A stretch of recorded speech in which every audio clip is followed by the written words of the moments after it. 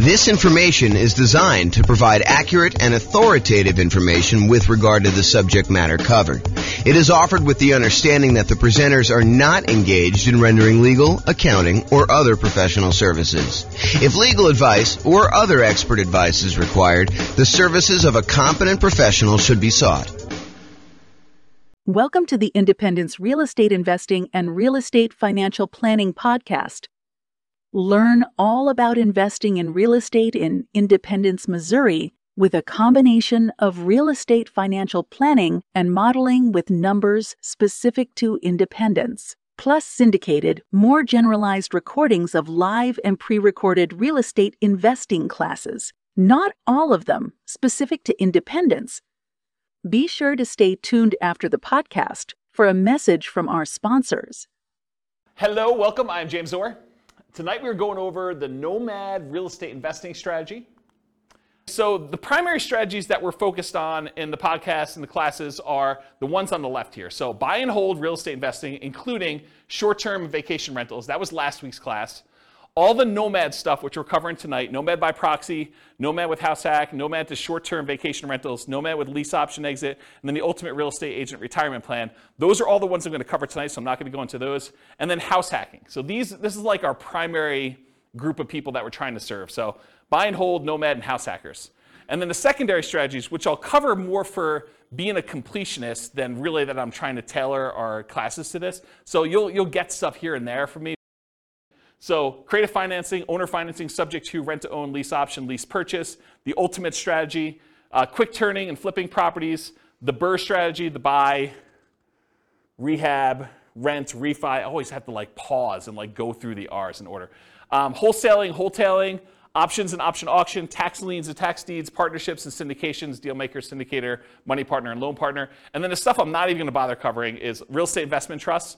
Go talk to your stockbroker about those, and covered in other strategies. So if you're like, hey, what about probate, James? Or what about short sales? Or what about foreclosures? Or what about pre-foreclosures? Yeah, those are all going to be sprinkled into all the other stuff. Most of the probate, short sales, foreclosures, pre-foreclosures is going to be primarily creative financing, although they do show up in some other spots. But I'm not going to do separate classes about that as its own strategy. It's really sort of a subset of other strategies. That's why I'm not covering it. So I wanted to acknowledge that I'm not skipping it over. It's just sort of not big enough as its own sort of topic. Does that make sense, everybody? All right, cool. If you got questions, let me know. Interrupt. I do ask that you use the microphone, though, so we can get it on the recording. Okay, so in preparation for this series of classes on real estate investing strategies, I made a database, and I will put a link in the kind of video section for people to go look at. But I made a database in Notion that allows you to go in and look at all the different strategies and all these different characteristics. So you have a handout tonight. It's called Real Estate Investing Strategy Profile, and it's got all these different views or ways to measure investing strategies. Everything from down payment is scalable, how you get into the deals, how you exit the deals, how you do the financing to acquire the property, how you do the financing when you're exiting.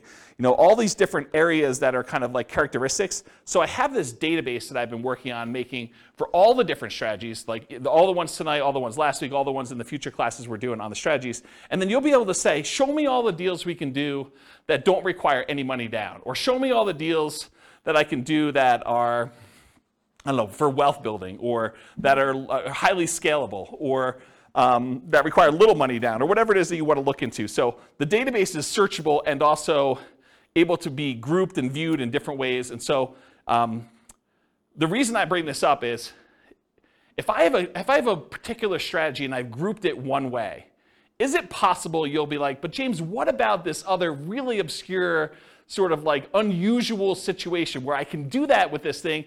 Yeah, so there's exceptions to everything, right? You can do creative financing inside the MLS. It's not likely, right? It's really rare, but you can do it. So I've tried to categorize the strategies, but there are lots of exceptions. Sure, you could find a deal or structure a deal to make choices that are not in line with what I've defined here. But the idea is just because you don't think there's a chance that X can happen doesn't mean it won't happen. This is designed to be a starting point discussion to help you make better investing decisions on your own with additional knowledge. Of course, do your own research and make sure you understand what's happening. Does that make sense, everybody? Okay. All right, so Nomad variations. This is what we're covering tonight. So there's the traditional Nomad model. And for those of you that have never heard the concept of Nomad before, Nomad is something I named. It's not something I invented because people have been moving into houses, moving out of houses and converting to rentals since the beginning of time. That's why we have a woolly mammoth as our logo. So, way back in the day when people were riding woolly mammoths around, they had their cave and they left their cave and they rented out the cave to the person who was coming behind them and they kind of charged them money for it. It's like that old, okay? So the traditional Nomad model is you buy a house as an owner-occupant. You move into the property. You get owner-occupant financing. There's a reason we want owner-occupant financing. It's because it has a lower interest rate usually, and you have less down payment required. So those are the two primary advantages.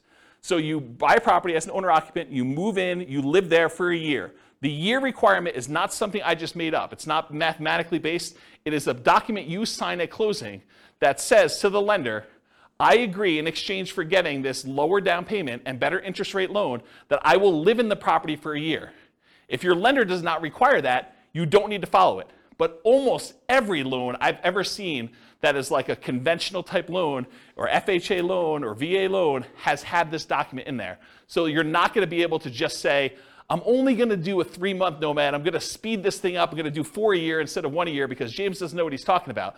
Nope, James does know what he's talking about. If he says a year, it's probably there in the document. So make sure you read it and you understand that if you actually don't live there for a year, you are committing loan fraud.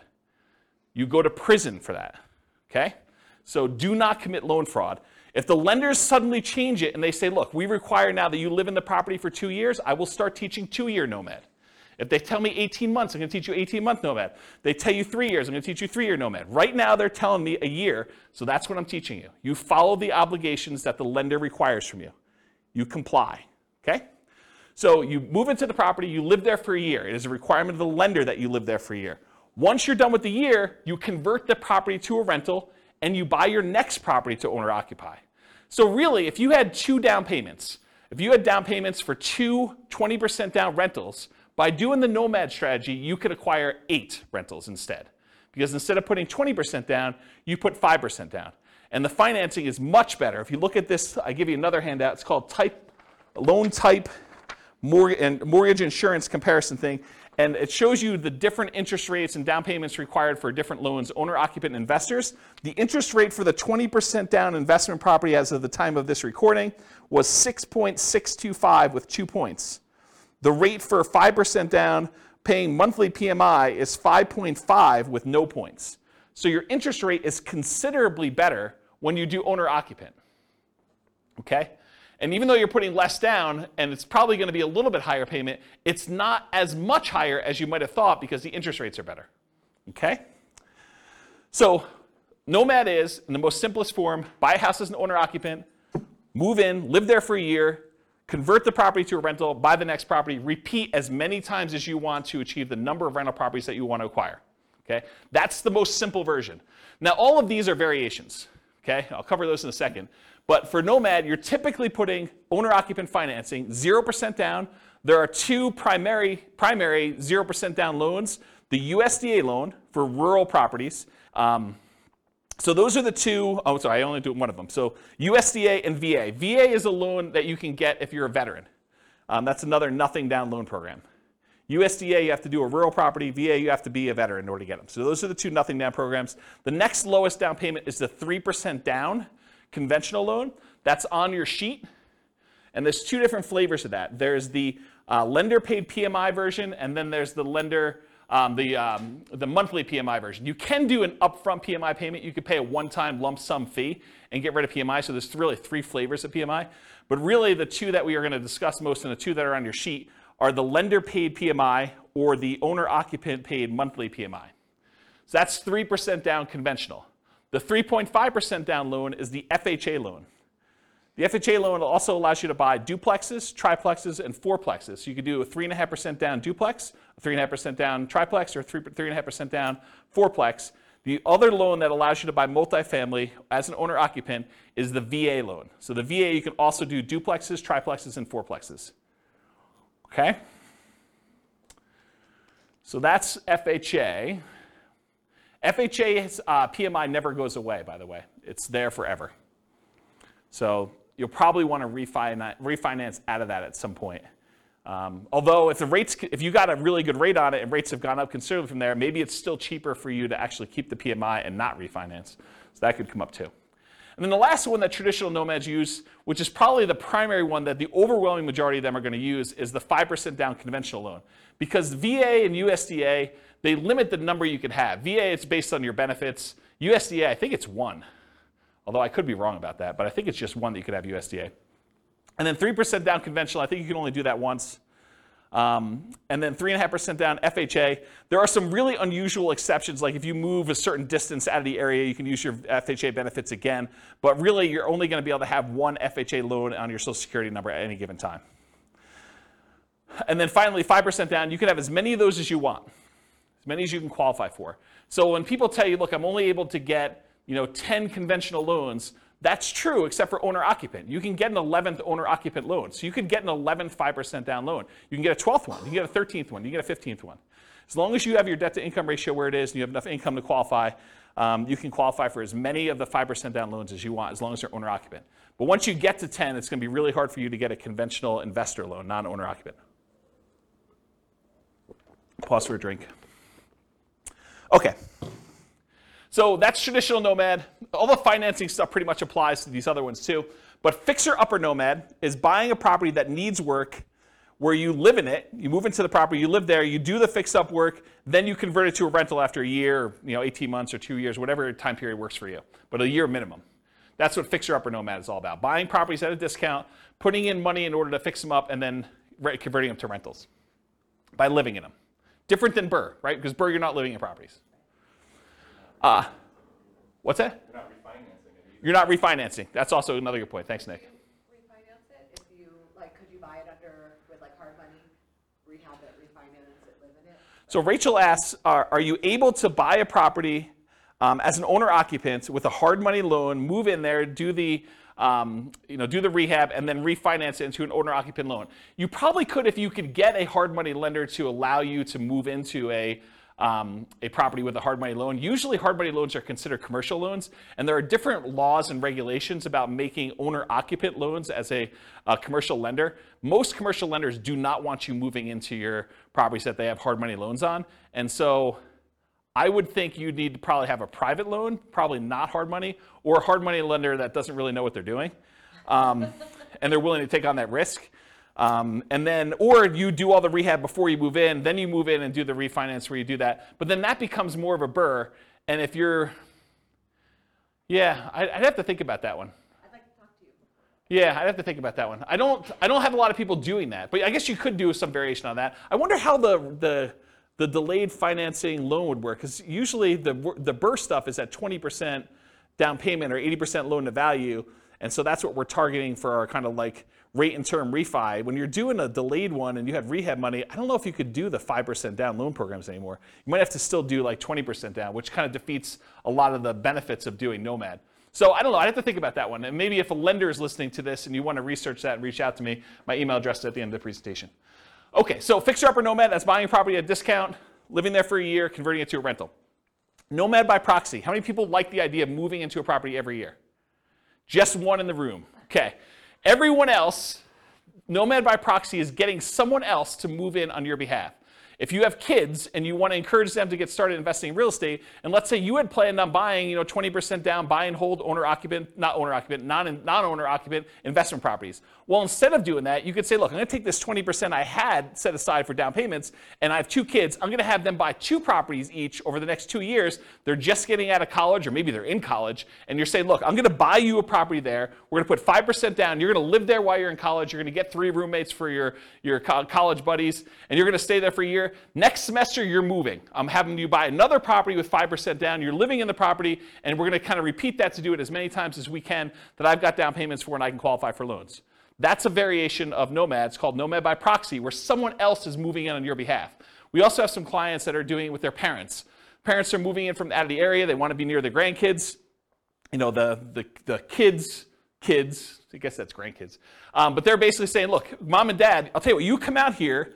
I will put the down payment up for you to move into a property. We'll both own the property together. When you pass on, we just have an understanding that I am inheriting this property. You change your will, right? So you can live in it for the year. You're going to pay me rent, but you're going to be the ones that get an owner-occupant loan. I'm going to put 5% down. You're going to move in. You're going to be the owner-occupant on there. I'm going to help co-sign because you're retired and maybe you can't qualify for the loan. Maybe you don't have the down payment, but that's another version of Nomad by proxy. Okay, Nomad's a short-term rental. So same idea. You Nomad, you move into you buy a property, you live there for a year. But at the beginning, bless you, at the beginning, you decide, hey, look, I'm not just buying a straight up long-term rental property. I want to find a property that has really good short-term rental or vacation rental properties where this would be a great vacation rental once I move out.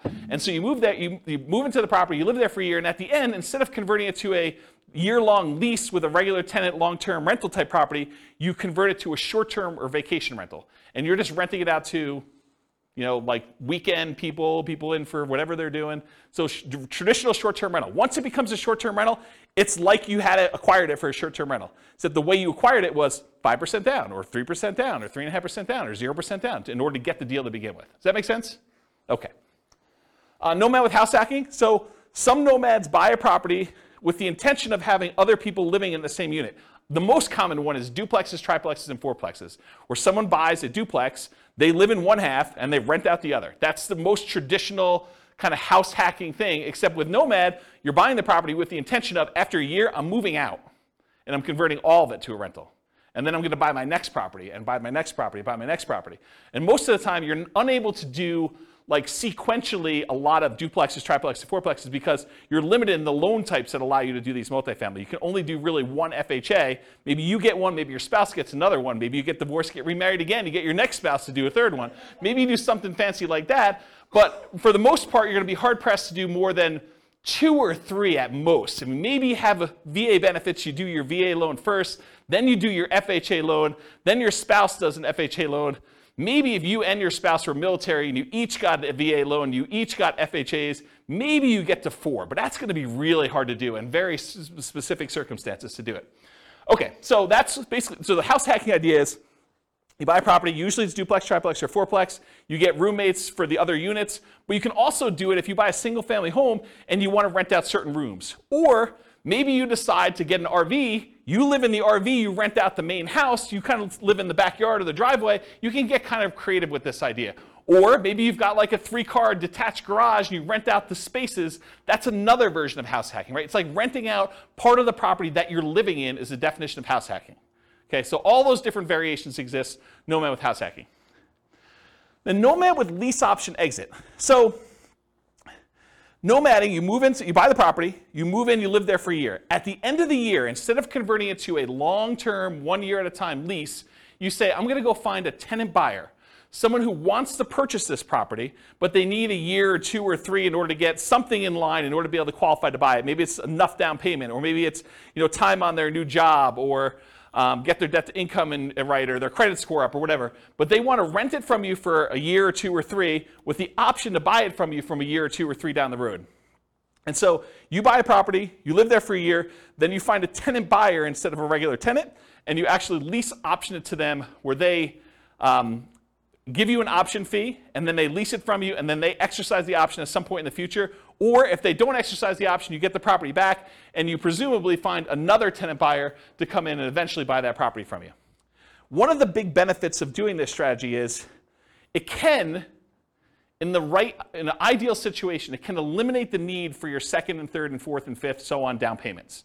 Because you could get an option fee from the tenant buyer that is coming in to lease option the property from you that is at least 5% that will cover your down payment on the property that you're moving into and buying.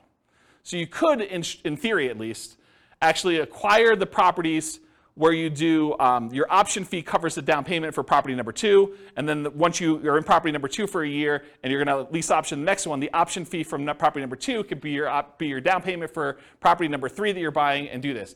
It makes it a lot easier if you at least have the down payment, so that you can front it and then you get it back after a year or 2. But you can technically, and lenders have told me they're able to do this, you can technically use that option fee if you get it in advance as your down payment for the next property. Okay. Oh, I'll add one more thing about this lease option thing, which will come up later tonight when I go over the other part of it. And that is, What do you do when the tenant buyer, what I call, pops out the property? They actually execute their option and they purchase it from you, and you walk away with a lump sum of cash. What do you do with that extra cash? Well, I usually combine this Nomad with lease option exit with an additional parallel path of you buying 20% down rentals or 25% down rentals with the extra money you have when they sell. Because you can only move in so often. You can only move in once a year, and eventually you'll have more down payment money than you need for doing Nomad. So eventually you probably will convert that money either in the stock market or something else, or you use it as down payments to buy 15% down, 20% down, or 25% down rentals. Does that make sense? Then you don't have to move into those. So you'd be buying 2 in a year instead of 1. And I did a whole class, I actually wrote a book on this, but I did a whole class on this strategy. I think I called it something like how to acquire a multi-million-dollar real estate portfolio starting with just $3,000. And the idea was the $3,000 covered you to buy a single property to start with, and then you used option fees in order to acquire the next ones doing lease option exits on all of them. And I gave away the book for Christmas one year. Do you guys remember what year that was? 2017, 2018? It was a long time ago, right? Before the bad times. Before the bad times. But I gave away that as a Christmas gift. And did you guys ever read it? I thought it was a pretty decent book when I wrote it. So if you could find, there's a class on that. I may have even taught it multiple times. I think I taught it multiple times. Anyway, that's the idea. So that's Nomad with lease option exit. And then the last one is, what if you were going to Nomad, but you got your real estate license? So instead of having to come up with 5% down, you come up with 5% down, but you get paid a 3% commission when you buy a property for yourself. And so really you're net out of pocket 2%. So you put 5% up, you immediately get 3% back, so you actually are able to acquire properties with less down. And so we're going to walk through the math tonight of what I'm calling the ultimate real estate agent retirement plan. You have a real estate license, and when you buy your own properties, instead of having to come up with 5%, you can actually get a rebate and get net 2%. Or maybe you buy your first property with 3% down, you get 3% back, you had nothing in the deal. Okay, so that's an example of that. Any questions on the variations? I'm going to go through a lot more detail, but I wanted to cover what they are so that you understand what they are as we go through the kind of like different perspectives. Yeah, microphone for Nick, if you would, Rachel. Thank you.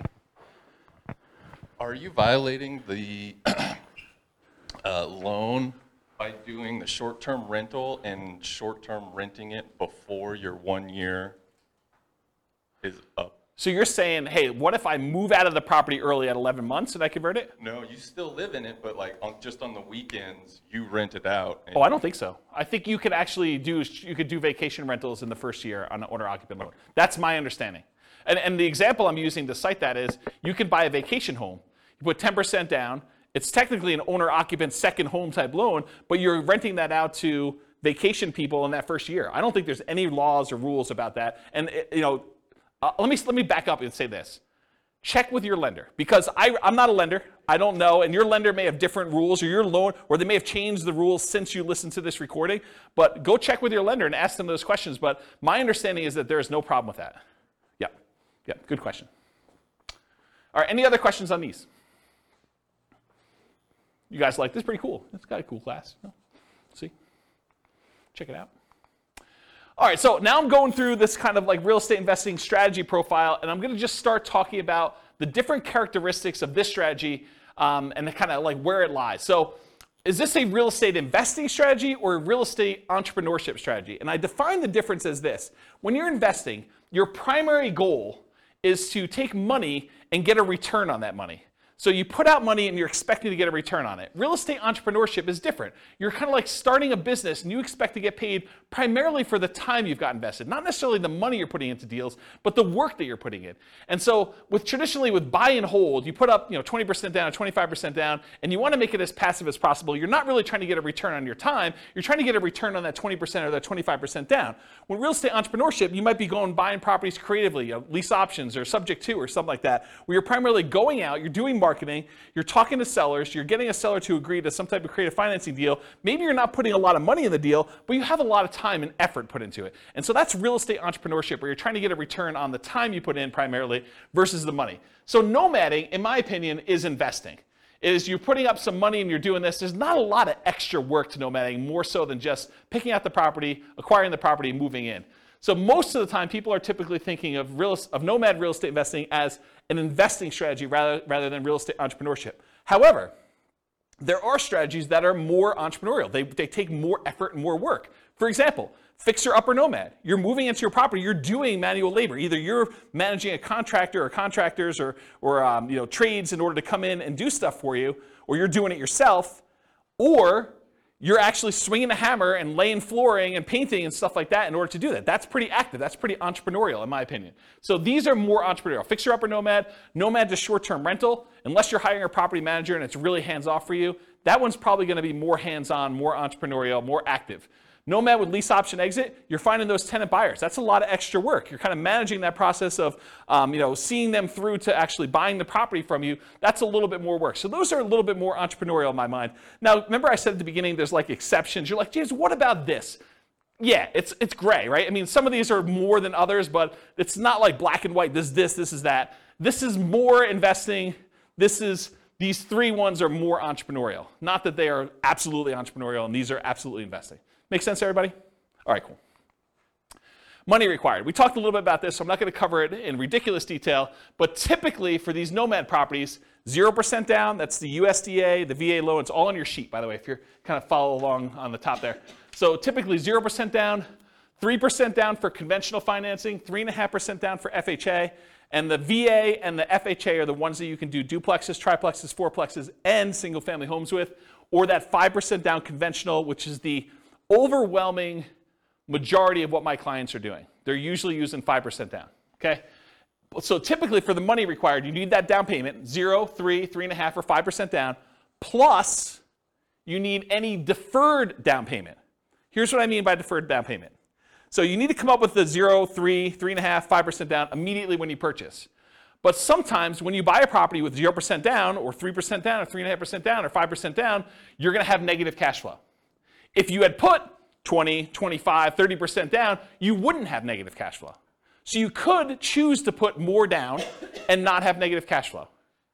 Or you could choose to put less down and have negative cash flow. So what is that negative cash flow really? It's deferred down payment. It's the money you're paying monthly instead of coming up with an extra $60,000, $70,000, $80,000. So are you okay with $200 a month negative or $500 a month negative instead of $60,000? And the $200 a month negative may be for a year, 2 years, 3 years. So the idea is that instead of coming up with the $60,000 more for down payment to have break even or positive cash flow, you could say, I'm willing to pay this $200 a month because I only needed to come up with 3% down or 0% down or 5% down or 3.5% down in order to acquire this property. So for money required, you need the initial down payment, 0, 3, 3.5, 5%, plus any deferred down payment, aka negative cash flow, plus reserves. Right? You're not going to do this kind of real estate investing without having adequate reserves. All right, so those are the three sources of money that you need to do these types of deals. You might also see less frequently when you're doing nomad by proxy, when you're the one moving in but someone else is providing the down payments. So you might actually be the one moving into the property, but your parents are doing the down payment for you. Or you're the grandparents and your kids are providing the down payment for you. So you might not need that money.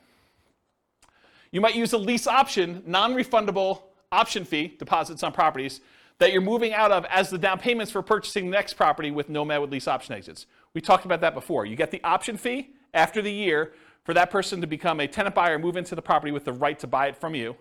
And that option fee is usually non-refundable. It's negotiable, but it's usually non-refundable. And so you get to use that without having to worry about having to come up with it again. And it gets, in most cases, it is applied as a down payment toward their purchase. Okay? So talk to your lender about how to structure that correctly for you.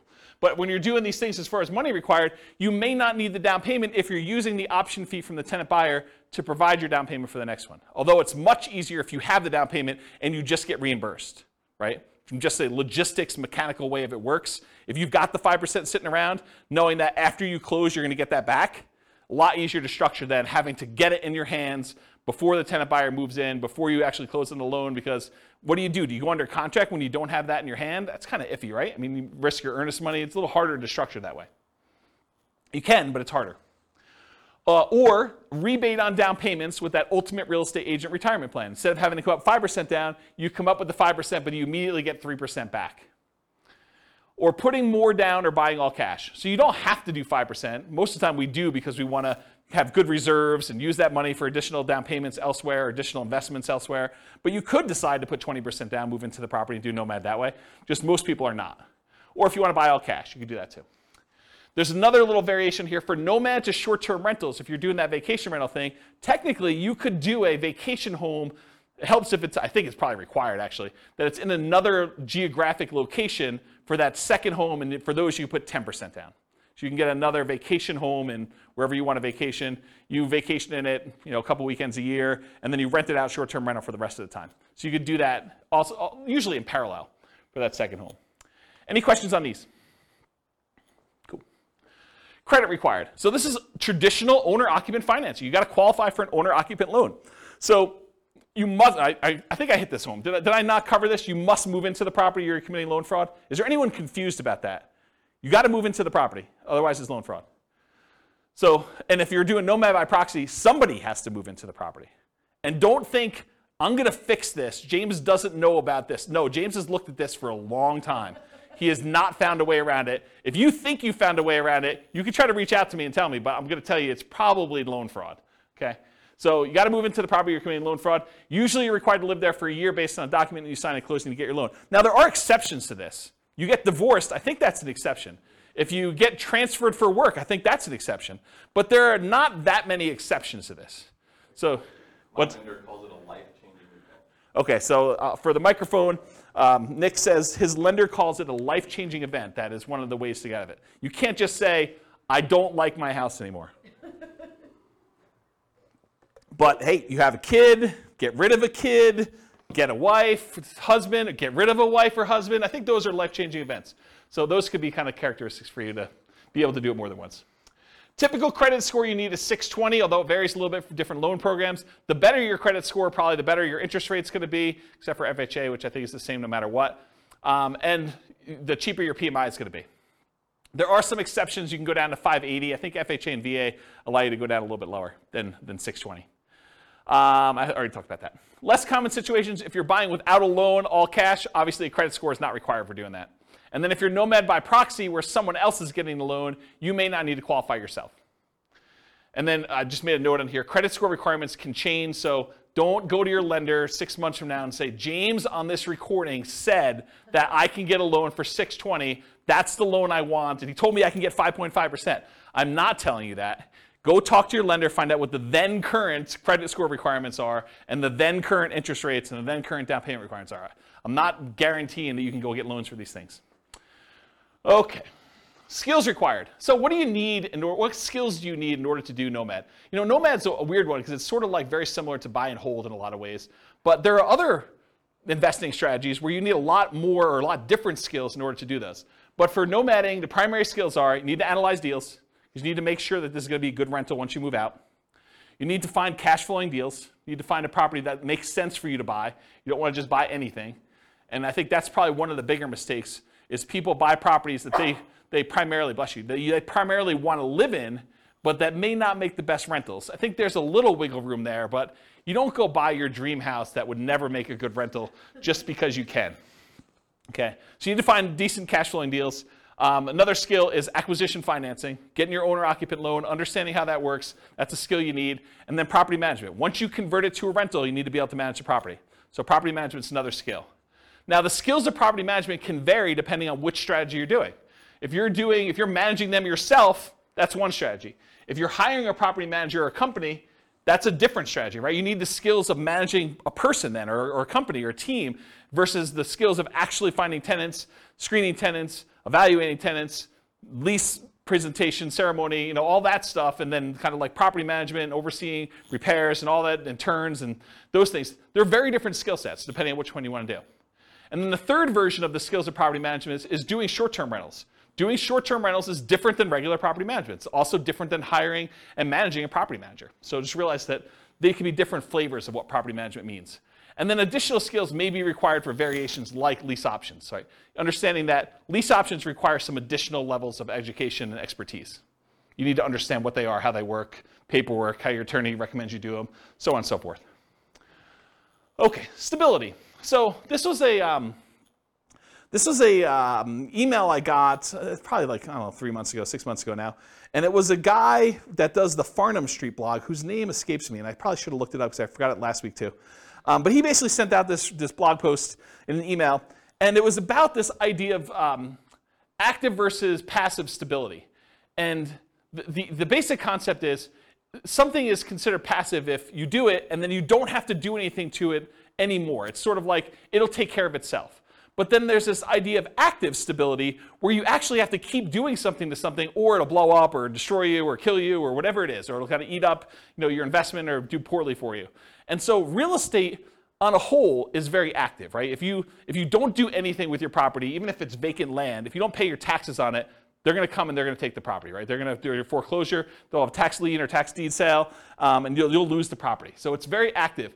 But even within the active part of it, there's some variations. For example, if you go get a 30-year amortizing loan, that's more passive than getting a interest-only loan that has a balloon, right? If you don't really do anything with the loan, over 30 years, that thing will pay off, right? You're just making the payments every month, that'll pay off.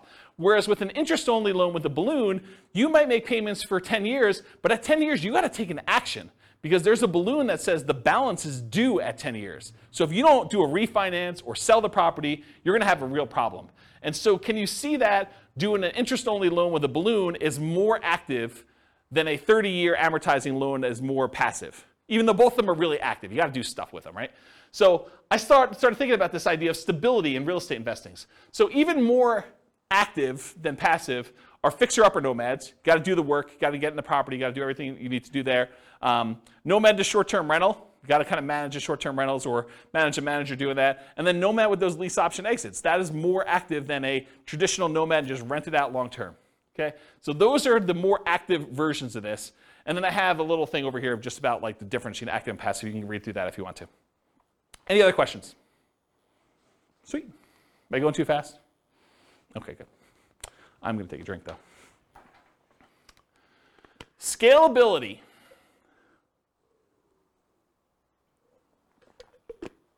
Okay. So what if you really wanted to do Nomad 10 times in the first year? Hard to do, right? Because you got to move into the property.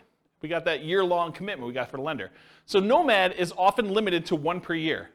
From that perspective, it is much harder to scale. There's a slower acquisition speed for you. You get slowed down. Some would argue that's good, right? You're kind of like dollar value averaging or dollar cost averaging, depending on how you look at it and what you're kind of like squinting to kind of convert it from a stock kind of term to a real estate term. But you're buying 1 unit per year, regardless of what the price is doing. So you're buying like over regular intervals. The market's down, you get a little better deal. Market's up, you pay a little bit more, but the properties you purchased previously are also up too, presumably. So you could increase your speed, your ability to scale, with Nomad by proxy. You could have someone else move in. You got 3 kids, you could do 3 a year now, right? You got 2 sets of grandparents, you want them to move near you, great, you can now do 2 a year. Nomad to short-term rental. So with 10% down, you might be able to do a second vacation home in parallel to this strategy, right? So as far as scalability goes, you could move into one yourself where you live in, and then maybe you buy a second vacation home every year in a new location. And then you could put non-owner occupant, regular investor, not moving into the property, a strategy like traditional buy and hold in parallel. So you buy 1 Nomad that year, and you've got enough for 20% down payment. You buy a 20% down payment non-owner occupant, you could be doing those at the same time. So as from a scalability perspective, though, there is something working in your favor with Nomad, and that is it is 1/4 the down payment required for traditional buy and hold. Instead of having to save up 20% down, you only need to save up 5% down. So from that perspective, it's even more scalable than traditional buy and hold is. You know, it's somewhere between 1/3 if you're doing the 15% down non-owner occupant loans. Most people are probably doing the 20 or 25. So in that way, it's 4 times as scalable. For the same down payment you need to buy 1 20% down rental, you could buy 4 Nomads. It takes you longer time to do it, but you can actually do it faster in the form of down payment. So if you've got great savings rate, maybe you don't need to worry about that as much. But if you're slow on your savings rate, this could actually be a way to speed things up.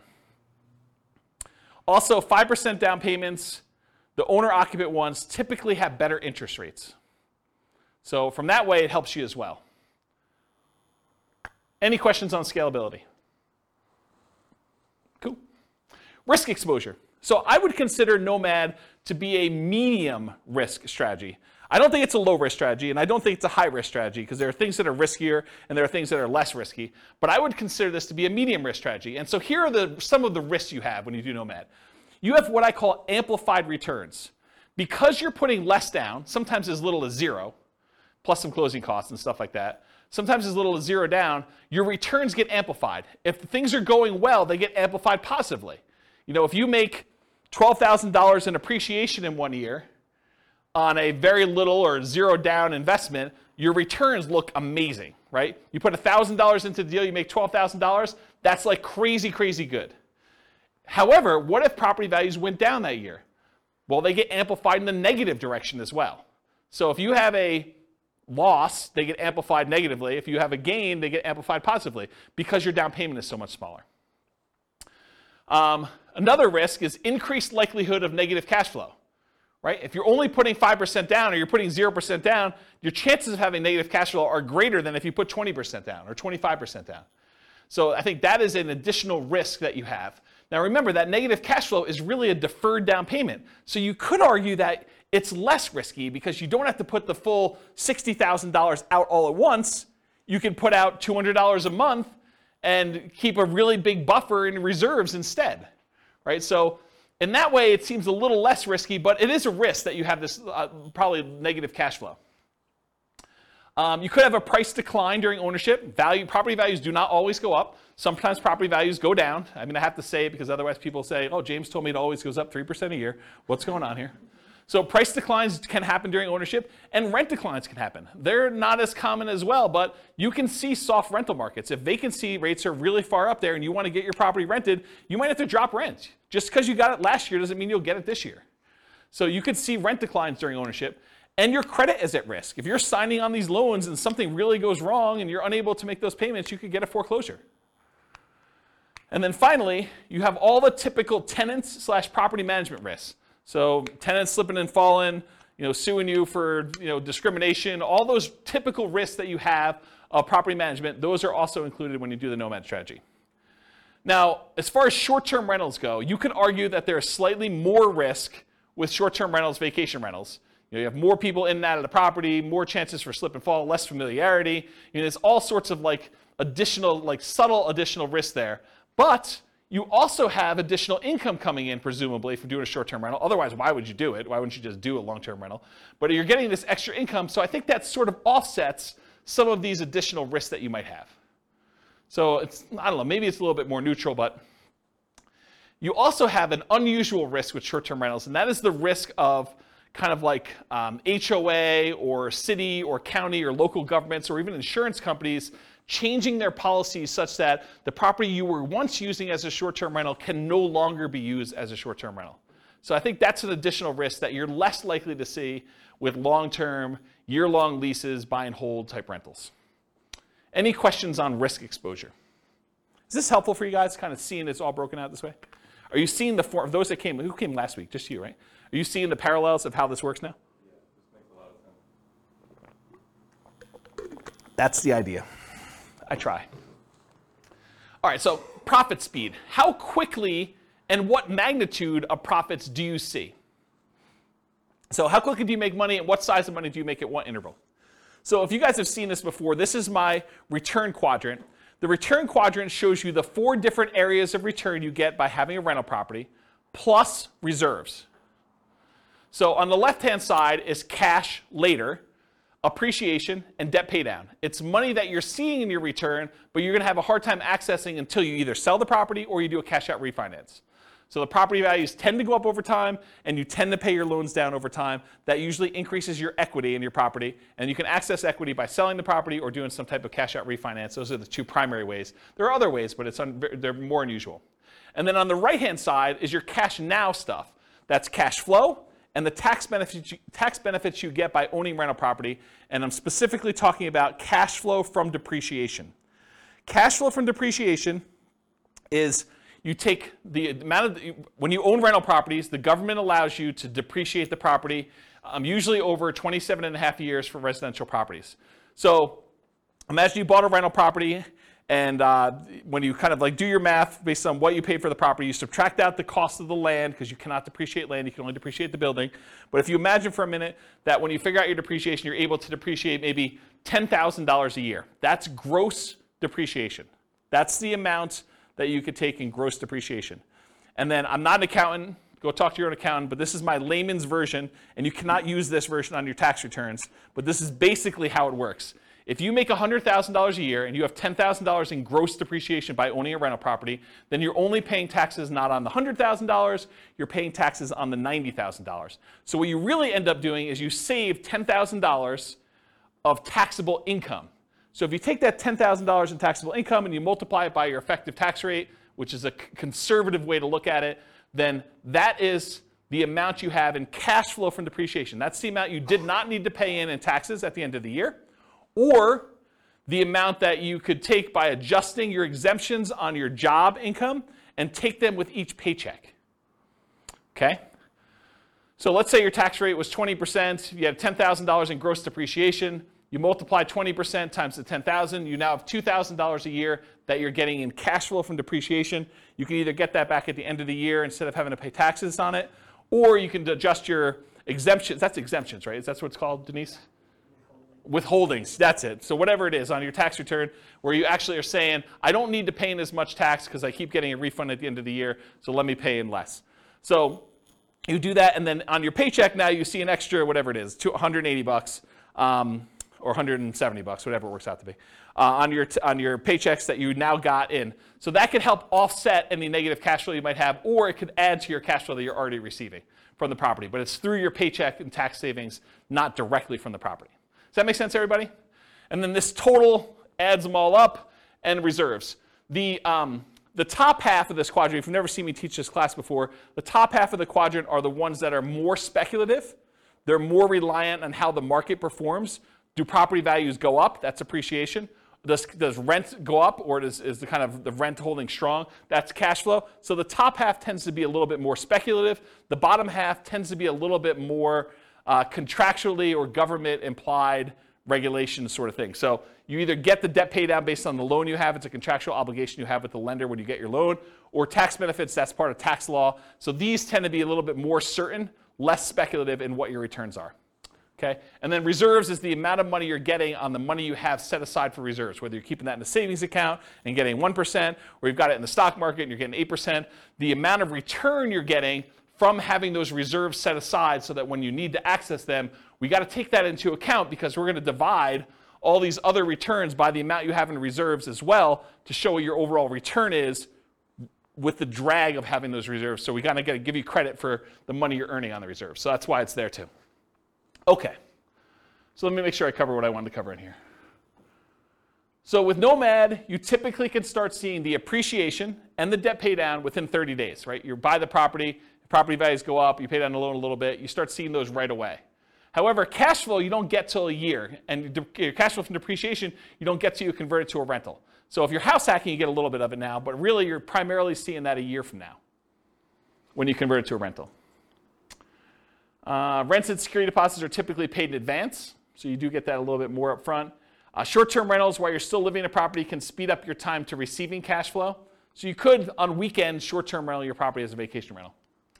Lease options, you typically see an upfront option fee. So that's another speedy thing if you're doing a Nomad with lease option. Using a property manager can slightly delay your time to producing cash flow once you convert it to a rental, because most property managers are not giving you the security deposits or the cash flow as soon as your tenant moves in. Usually there's like a bookkeeping delay, maybe even a little delay for having some reserves with them or whatever they're doing. And then usually we think of this as a percentage return of the amount invested. It's either cash on cash return on investment or a cap rate. Cap rate is the return you get if you bought the property all cash. And then I talked about cash flow from depreciation. Any questions on profit speed? Cool.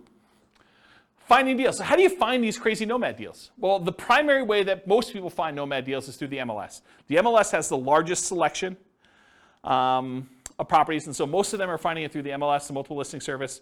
There are some other ways to find them. Another common way is for sale by owner, And there's really two main groups of for sale by owners. There's the actively marketed, all the for sale by owners that are putting signs in the yard, putting their properties up on Zillow or other websites to advertise that it's actively for sale. Those are the actively marketed for sale by owners. But then there's a whole separate group of for sale by owners that they haven't told anyone their property is really for sale. Those are sort of what I call the hidden for sale by owner group. And you usually find those through either marketing to properties that are not advertised for sale or networking. You're talking to somebody and they say, hey, I'm considering selling my property. And you're like, oh, I'd like to buy it. And that's considered a hidden for sale by owner because no one knows about them. They're not actively advertising. And then a more unusual way of finding deals is wholesalers.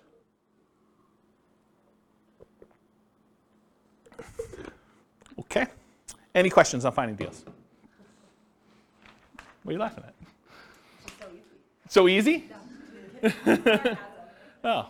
I mean, this is not intended to be a class on finding deals. This is the class on everything Nomad. I can't teach the 2-hour class on finding deals within it. So I just have a question. Yeah. I guess it's more for our local market, but maybe others, is that rents are a lot slower than the cost of housing right now. And so maybe in that 1 year, we might see some increases, but it seems like right now we would need to have that deferred down payment kind of covered longer term, unless you can find a really good deal. Yeah, I think that's also, true. being able to get traditional financing on, if you want to do the like fix it up, that's also a lot harder to do right now too, because a lot of homes are selling for far over their appraisal values when they're depreciated. Just curious if you have any thoughts on that right now. I think that's true. I think what we've seen over the last, it correctly. I think we've seen over the last, 5 years or so, maybe even longer, property prices have gone up quite a bit, very fast.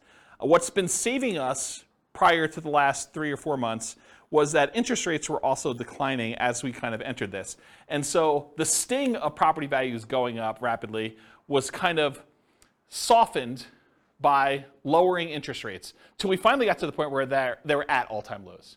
But since then, whatever it was, 4 months ago, when we started to see interest rates start to significantly climb, and property values have been going up very rapidly over the last X number of years, and rents have been going up, but not quite as fast as property prices have been going up, we've now seen this converging of multiple forces where prices are way up, interest rates are way up, and rents are up, but not quite as much, such that cash flow is not what it was if you were analyzing deals 5 years ago. Will it get better? I think it's going to be individual market specific, and I'm specifically saying it that way because this recording is intended to be for a national audience. But in our local market, I don't know if we're going to see a retracement. I can't say. I could tell you that demand looks really strong, and if you had come into the market stats class, I mean, you three were at least in the market stats class. Oh, you were there too?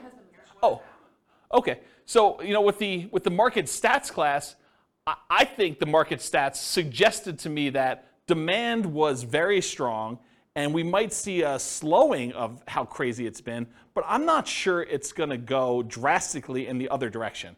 I mean, it's possible. I can't predict the future. My crystal ball is really blurry for me, but I think that we're probably going to see a slowdown, maybe a little bit retracement, but I think that's true. Now, if you think about it, though, if you put 20% down and you were able to get break-even cash flow a few years ago, maybe now it's 25% because you see an increase in down payment and an improvement in interest rate in order to get to that point. Maybe it's even hard to find those.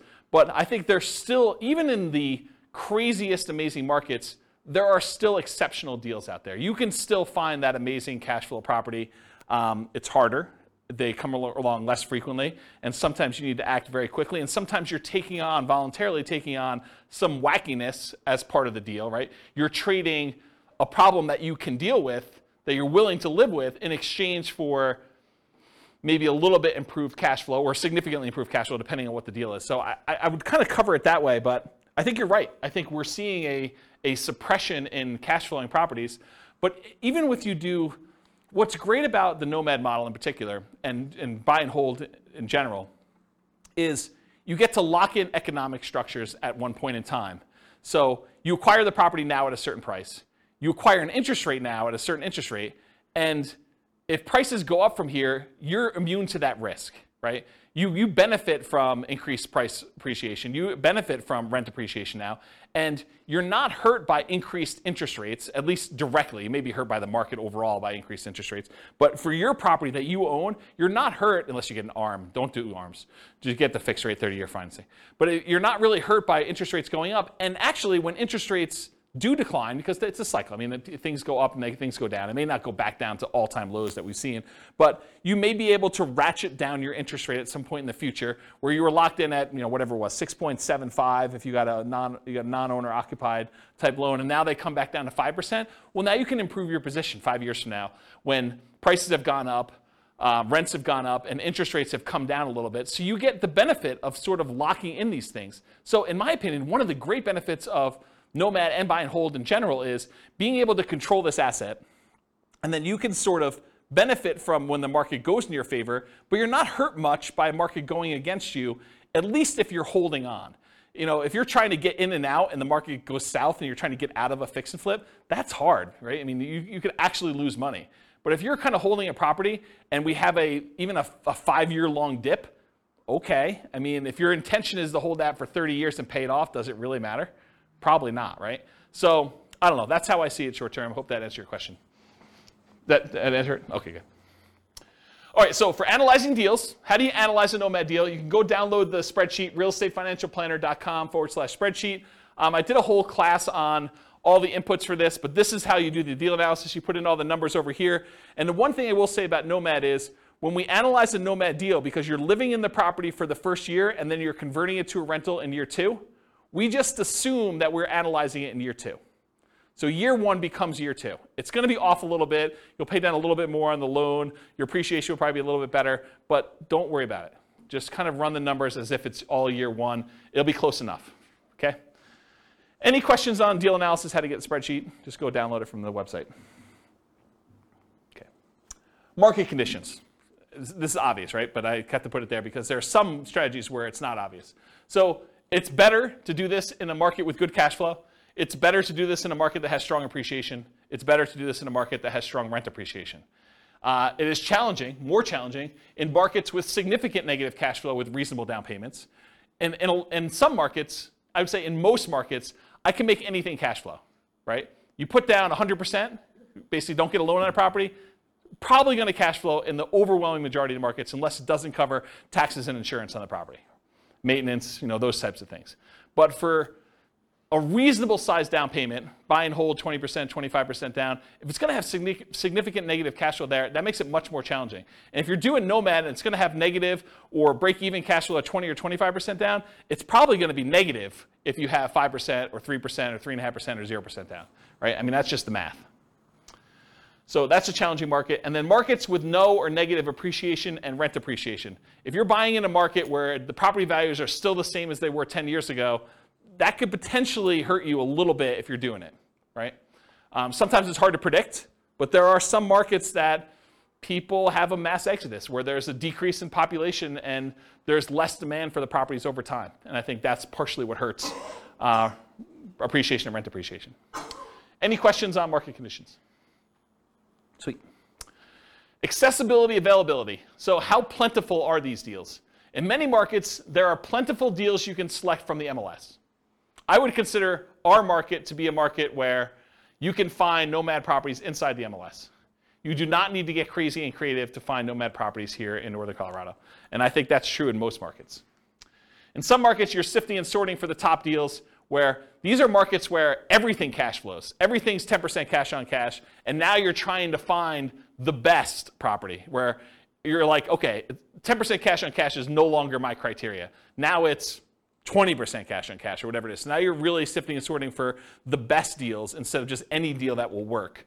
In our marketplace, we're usually limited in the deals that we can get to work with these numbers. So it's not like you've got 95% of the MLS that you can go ahead and just anyone will do. You're already looking at that top 5% just to find ones that are going to be close enough. And then you're having to select of those. In other markets, it might be challenging to find positive cash flowing properties, especially with smaller down payments. I think I'd classify our market as that. Nick, if you're willing to say, are most of your properties that you do 5% down, are they cash flowing off the bat? Yeah, exactly. So it's really, he said no, by the way, for the recording. It's really, really hard to find positive cash flowing properties. In the majority of cases, you're going to be negative, and you're really just doing that deferred down payment. Interest rates may be a significant factor when whether properties will cash flow or not. As interest rates go up, it makes it harder and harder to cash flow. Owner-occupant rates can help over traditional buy and hold. If you're doing non-owner-occupant financing, those rates tend to be much higher. Look at the handout that's included, loan type, mortgage insurance comparisons, and it shows you the non-owner-occupant ones, the rates for those, and then the owner-occupant ones that show you kind of what the benefits are there. It's pretty significant.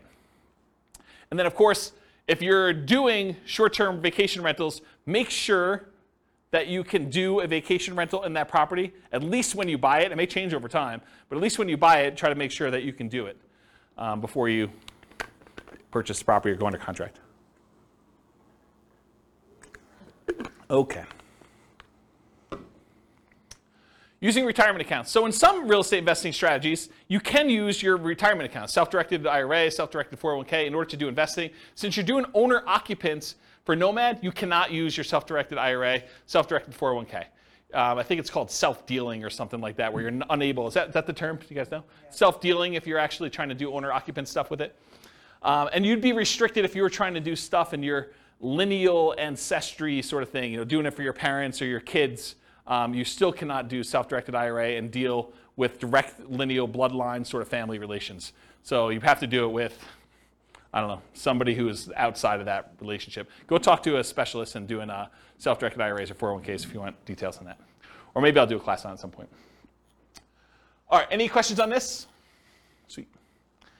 Quantitative analysis. Okay, so this was the first, whatever it was. I can't even do math now. First 5/8 of the class was all about sort of like a qualitative analysis showing you like how the different characteristics of this as a real estate investing strategy are, and I kind of measured some different things to show you this is how it is. The second half, I'm really going to focus, second 3/8, I'm going to focus primarily on more of a quantitative study of like, how does this strategy compare if we're doing buy and hold? With my thinking being that as I do different strategies over different classes, over different kind of nights and stuff like that, I will kind of reference back the other ones that we did to show how those did numerically, and then how does that compare to the strategies that we've already covered. So you'll be able to see tonight at least buy and hold to Nomad, and then as I move forward, I'll look back at buy and hold and Nomad and whatever we're doing that night to kind of give you a comparison. So that was my thinking. We'll see how it goes because it's already getting overwhelming with just the buy and hold comparison, but that's my intention as of right now. So here it is. How well does Nomad perform toward achieving financial independence? That's primarily what I'm looking to measure. And as I go through these, one of the things I realized very quickly as I went through them, because I was making decisions as to, well, I'm not going to show 30 examples of this one. I could show 30 examples of this strategy versus 30 examples of this strategy.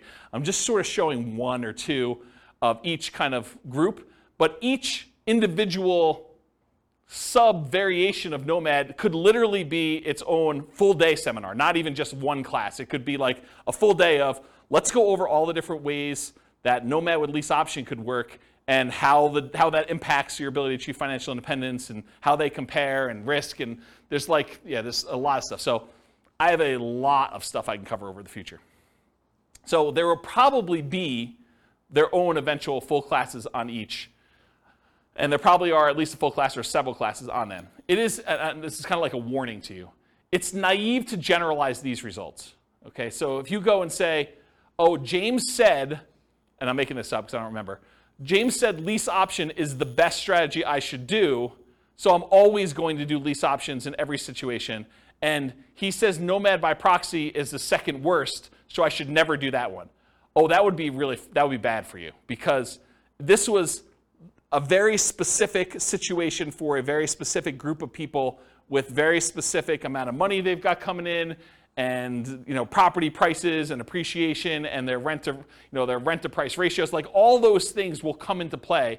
And I think I talk about this at the very, very end, but you can't just assume that because I told you X was the best, that X will always be the best in all situations for all people, including you. Okay? But I'm going to show you like a very specific situation and how it plays out for them. All right, so for quantitative analysis, we're going to do Nomad. We're going to do 5% down payment with PMI.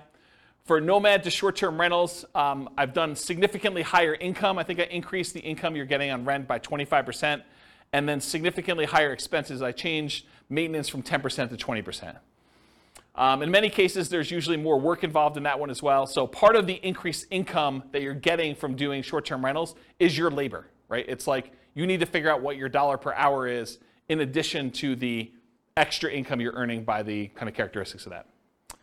Then I'll do fixer upper Nomad, Nomad by proxy, Nomad with house hacking, Nomad with lease option, and the ultimate real estate agent retirement plan. All the ones we covered, I'm going to do examples of. Okay. So first, I need to tell you how I define financial independence because I think that's important for you to know what I'm measuring. So financial independence for me in this definition and what we're doing tonight, and I think it's a good general one, but it is when your investments provide your minimum target monthly income in retirement. What some people might call lean FIRE or just regular FIRE. It's when your investments provide you enough money coming in where you can live off of those things without doing additional work. You may choose to do additional work, but you could actually stop working. It consists of three things.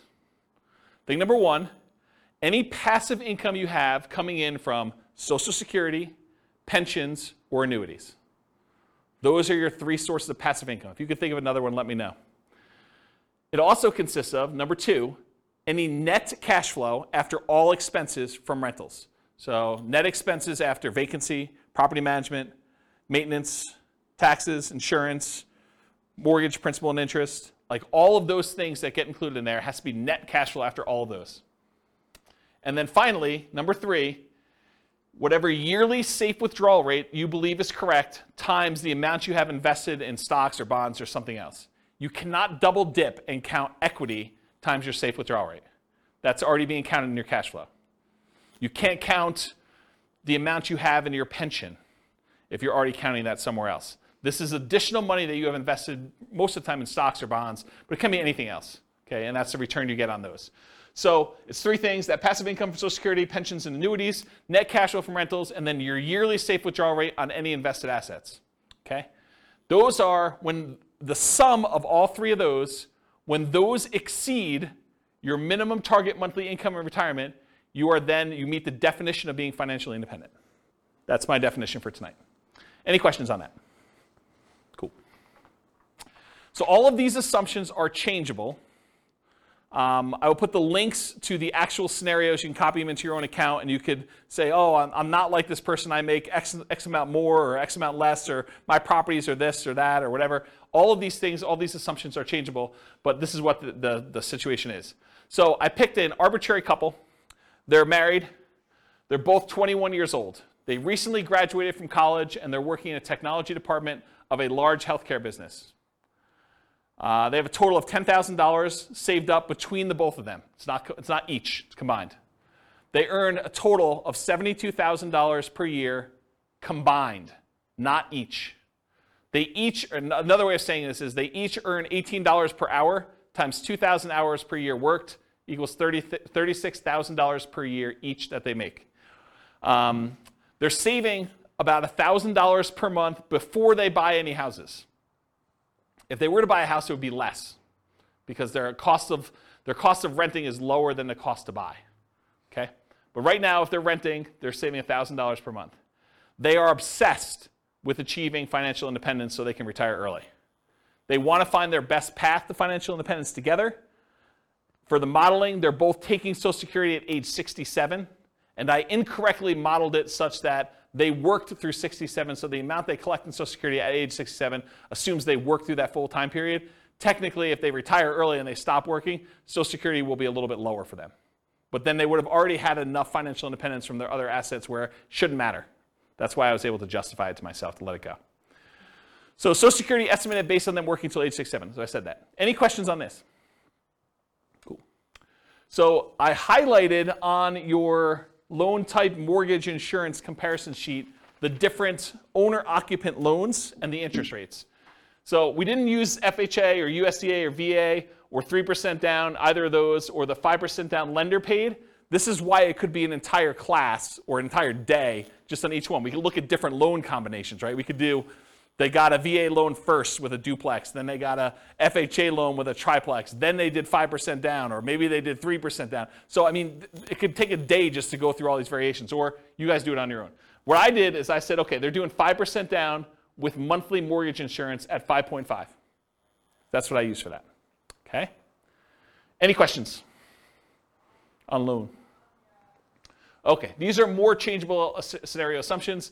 I said, let's model this for 60 years, 720 months. I went and I looked up what their kind of like generic effective income tax rate would be for earning that $72,000 a year. 17.85% is what their effective income tax rate would be for that. I assumed it's a 3% inflation rate for the entire period. You know, we're seeing a higher than inflation right now. Maybe it'll be lower in the future. Maybe it'll be 3%. Who knows? The Fed's stated ideal inflation rate is 2%, for those that know. We assume 5.5% mortgage interest rate, owner-occupant rate with 5% down. I assume they're using a 4% yearly safe withdrawal rate. So any extra money they have invested in the stock market, I'm using 4% safe withdrawal rate to see if that contributes to them achieving financial independence. So they'll have their rental property income from the stuff they're doing with rentals, but any extra money they have set aside, we can use that towards seeing if they qualify for being financially independent. They need $5,000 minimum target monthly income in retirement in today's dollars. That does adjust up with inflation over time. So 10 years from now, it's not $5,000, it's whatever it is, $6,000 and change. I'm guessing, I don't know if that's the exact number, but it goes up over time. So the kind of like hurdle, the threshold for them to be considered financially independent is getting harder and harder the longer they wait. Another way of saying that, okay? And why did I use 5,000? They make $6,000 a month. 6 times 12 is 72, right? So why am I using 5,000 here for a minimum target? Because they're saving $1,000 a month. So this is sort of like the money that they're living on. When they're finally financially independent, they're retired, they don't have to save that $1,000 anymore. Okay, so we're saying that only need $5,000 to be considered financially independent. And just arbitrarily, I said that 10,000 is their ideal lifestyle. So we'll see, maybe not tonight, but we'll see in other things that I do when they achieve $10,000 as an ideal target monthly income retirement as another chart. Any questions on these assumptions? Sweet, take a drink.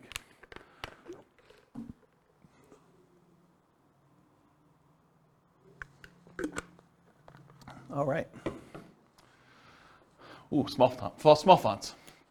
Okay, so these are the property assumptions. These are the details that I use for the property. So I'm assuming it's a $375,000 property. It is not based on Northern Colorado. It's a generic sort of like skewed a little higher than average property for the U.S. So 375 property value, purchase price, and it goes up at a rate of 3% a year. The same rate as inflation. For a fixer-upper Nomad, for the one when I do fixer-upper, they're buying it at a 10% discount. That's what my assumption was. Okay. I'm assuming they put a 5% down payment, so it's 5% of purchase price for down payment. There is PMI. For the fixer-upper, I'm saying they need to spend, bless you, I'm saying they need to spend $12,000 in fix-up money, as well as the down payment and any closing costs in order to fix that property up and capture the 10%. So it's not like they got 10% profit. They got a 10% discount, then they had to put $12K up in order to capture the rest of it, okay? For lease option, I'm using the option fee for paying the down payment on the second property on, so it does not require a 5% down payment for subsequent ones after the first one. They got to save up for the first one now. And then for the ultimate real estate agent retirement plan, I'm assuming they're getting a 3% rebate as a commission. Everyone knows that real estate commissions are not fixed. They are negotiated, and that 3% is arbitrary, and I picked it. I'm not saying that that's what you will always get. Could be higher, could be lower. It's whatever you negotiate. I'm also saying 1% of the purchase price and closing costs at the time of purchase. There are no seller concessions, so the seller is not contributing towards your closing costs in any way. The interest rate is 5.5 for the 5% down plus PMI. It's a 360-month mortgage term, 30-year loan. Rent on this property is $2,600 per month, but rent increases at a rate of 3% per year as well. So rent keeps pace with inflation. You could argue that you might be able to do better with lease options. So I didn't do this, but you could say, look, I'm allowing these guys to buy the property. Why would I charge them the same rent that I would charge someone who is doing a lease with an option to buy? I probably could get a small premium for doing that. I didn't do it in this case. So lease option is handicapped a little bit. And then for house hackers, if you're renting out 1 bedroom, I'm assuming you're getting $650 a month for that bedroom. If you're renting out 2, that's 2 times $650 or $1,300. If you're renting out 3, I assumed it's $650 for all 3. That's $1,950 if I did my math right. So while you're owner occupying the properties, you are collecting that on 1 property. Once you convert it to a regular rental, it's the $2,600 a month. 3% of the monthly income is the assumed vacancy rate. So that's what I assume for vacancy. That's if they're managing their properties well. They're starting 60 to 90 days ahead of time. They're not letting the properties go vacant before they start marketing. They're really doing a good job managing their properties. 10% of the monthly income is the assumed maintenance rate. So that's what we're setting aside for maintenance. And then 0.75% of the value of the property is assumed property taxes. So property taxes at the start is about $28,1250 per year. And some people in other states are thinking, wow, James, that's really low. And some people are like, wow, that's really high. So we're using a number that I think is defensible. Again, you can copy these to your own account and change all the assumptions. And as the property value goes up, so does that taxes, because it's based on the value of the property each year instead of it being just a fixed number. And then I'm saying 0.4% of the value of the property each year is assumed for the property insurance rate. So based on that initial value of $375, it's about $1,500 per year. And again, people in other states are like, James, that's really low or really high, although I think most people will say that's really low. This is a residential property, and 15% of the purchase price is considered the value of the land. So you cannot depreciate the value of the land, so that is my assumption for that calculation. And so that's when I'm doing my depreciation calculation. I'm saying that 85% of the purchase price is the depreciable amount. Any questions on my property assumptions? It's going slow so that when I give you the numbers, you're not asking me all the questions about my assumptions. This is why I take the time to do it ahead of time. There's some thought here. Okay, so this is sort of a review. If you came last week, we did the buy and hold stuff. So this is them if they say, look, I'm not doing any real estate at all. This is the person's situation. We just covered all the details. This is them investing completely in stocks. No real estate, they're renting.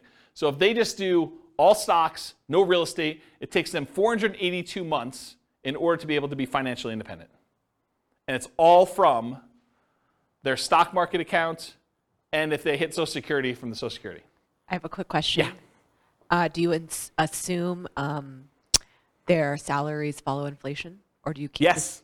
Yes, Okay. the salary does increase with inflation. and Yep. it's the same as inflation? And expenses. Okay. So their personal expenses and their salary increase with inflation. Yeah. Okay. Yep, absolutely. So really, they may be saving slightly more than $1,000 a month over time, but if you adjust back for inflation, it's actually $1,000 in inflated dollars. But a lot of jobs don't follow inflation, so that's why. And some So do. most do better when you figure that people jump job to job. Yeah. But, Yeah. Yep. Yeah, I looked at data on that a long time ago. All right, so any questions on this? Cool, that's easy.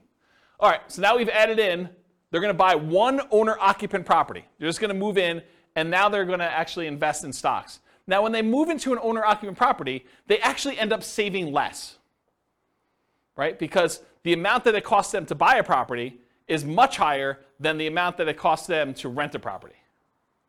So in that case, we make an adjustment, and they end up saving less. Still, though, works out better. 396 months. And it turns out it's 396 months. I'll kind of jump ahead. I'll steal some thunder for myself. Turns out it's 396 months because that's when they pay off their property. And when you pay off your property, you no longer have to pay the principal and interest part of that payment. And so that actually gets subtracted from the $5,000 they need to earn in order to be considered financially independent. It's now $5,000 minus that principal and interest part because they don't have a housing expense.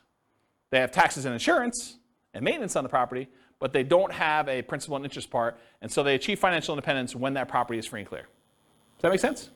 Okay. Now, this other one is they rent, but they're buying 20% down payment rentals. That takes 370 months for them to be financially independent. So it gets a little bit better if they buy 20% down rentals. Then if they buy 25% down rentals, they're still renting themselves, they can achieve financial independence in 346 months. A little faster. What if they do 15% down rentals? Takes a little longer, 370 months. Okay?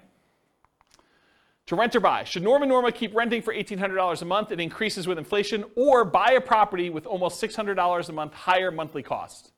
They go from saving about $1,000 per month when renting to about $420 per month when they buy a property to live in. So they significantly decrease their savings amount. Yeah, Nick? But like you were saying, that's a fixed cost that never changes. Yes, and it does switch over after some point. Yeah, I'm going to do a whole chart on that for the upcoming podcast. Yep, you're right though. Should they rent or buy? So when nomading, except nomading by proxy, they are moving in and therefore have this reduced savings amount.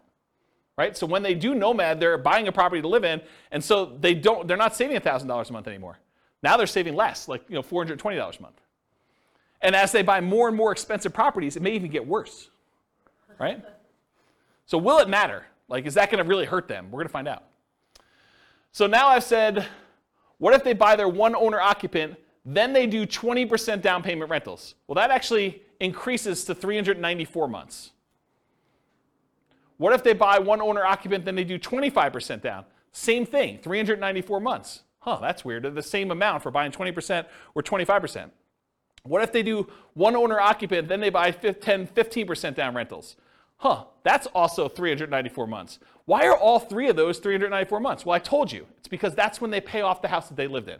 So they were getting close, but then once they pay off their house, everything goes off. It's like they achieve it instantly then.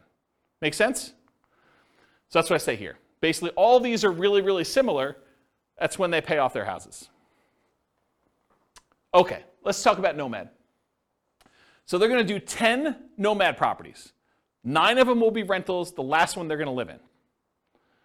All 5% down. So besides short-term rentals with higher rent and more work, nomading is the fastest strategy to achieve financial independence. It comes in at 320 months.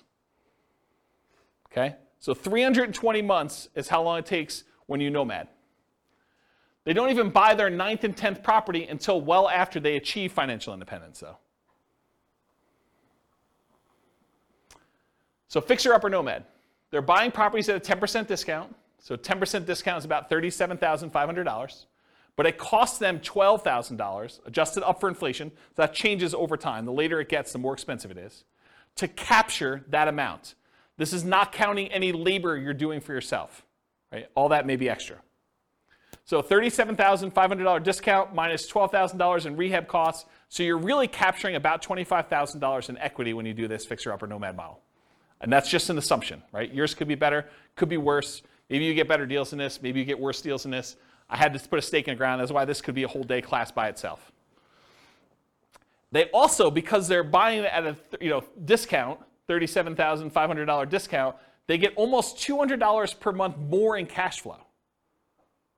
Right? Because they're borrowing less. They're doing 5% of a 10% discount instead of 5% of the full price. So their cash flow is a little bit better when they do fixer-upper nomad. They need more money to acquire/rehab the properties, though, which actually delays when they can buy the property. Because if they were just trying to buy a property as quickly as they could save up just a 5% down payment plus closing costs, now they need 5% down payment plus $12,000 plus 1% in closing costs. It delays when they buy that first property and some subsequent properties as well. Okay? But then they're collecting better cash flow on it, which helps them qualify for future loans and kind of replenishes their money, but they still need $12,000 in rehab money for the next one too, because I assume that they're repeating it every time. So regular Nomad needs about $22,500 for down payments versus this $32,250 with the rehab costs. And I just broke out the math. The 5% down payment on the discounted purchase price is $16,875. The 1% in closing costs is about $33,755 and $12K in rehab. That's where this $32,250 comes from. And it delays when they acquire their first property. So any questions on my assumptions? The reveal. So that takes 231 months to achieve financial independence. Before it took 320 for them doing the regular Nomad. Now if you buy a property at a 10% discount and you get that extra cash flow, even though it delays you buying your first one a little bit, maybe even a couple other ones, it's actually faster, 231 months. Part of it's the extra cash flow. Any questions on fixer-upper Nomad? Nomad by proxy. So they continue to rent themselves, so they're still saving that $1,000 a month, but now they have somebody Nomad on their behalf. So that's interesting. We've assumed that they have more than one proxy, which is a big assumption, because if you're just thinking I've got one kid or one friend or one parent or whatever it is who's willing to do this Nomad by proxy for me, then this would slow it down, because I've assumed that they could do it as quickly as they can come up with that 5% down payment, and they've got enough people to do it where they're doing that. I assume that there was no benefit or compensation to the proxy. Most of the time when you're having someone nomad by proxy, you're giving them below market rent or ownership in the deal or something else. And I did not assume that in this case, which is a big assumption. And that's why this whole thing could be its own class, right? It could be a whole full day class. They just started paying rent right away. One of the reasons this one does so well is they collect rent right away, so they don't have to wait a year while they're living in the property. They have improved debt to income, which helps them qualify. They're still renting and have income property and properties, and then they buy faster than one per year, because they've got the Nomad by proxy. So this shows you how quickly they're acquiring properties. This is the number of properties owned, and this is time. The red one is Nomad by proxy, so you can see that they acquire them very, very quickly. You know, basically by the time they're, I don't know, month 150 or so, they have all 10. The orange one is when they did Fixer Upper Nomad, so that was a little faster, even though it was slower to start. See that? So they had all those, a little bit, I don't know, around 200 months or so. And then the regular traditional Nomad, it was slow. And I told you, they didn't acquire these last two until after they were financially independent. Because part of it is they've got to acquire the properties, they got to make sure they have their DTIs in place, and they got to make sure they have down payments saved up. So that just shows you their speed. How quickly does Nomad by proxy do it? 214 months. Financially independent, 214 months for that one. Versus 231 with Fixer Upper and 320 for traditional Nomad. All right, so these short-term rental assumptions, and all these assumptions are changeable, but I wanted to make a point that what I use for short-term rentals, I think a lot of people would argue you're really handicapping short-term rentals, James. But this is what I use. So rents will be higher, but fees and expenses on rents will be significantly higher as well. Overall, I've assumed the net, after all the additional expenses, your rent will be 25% higher. So instead of $2,600 a month, it's $3,150.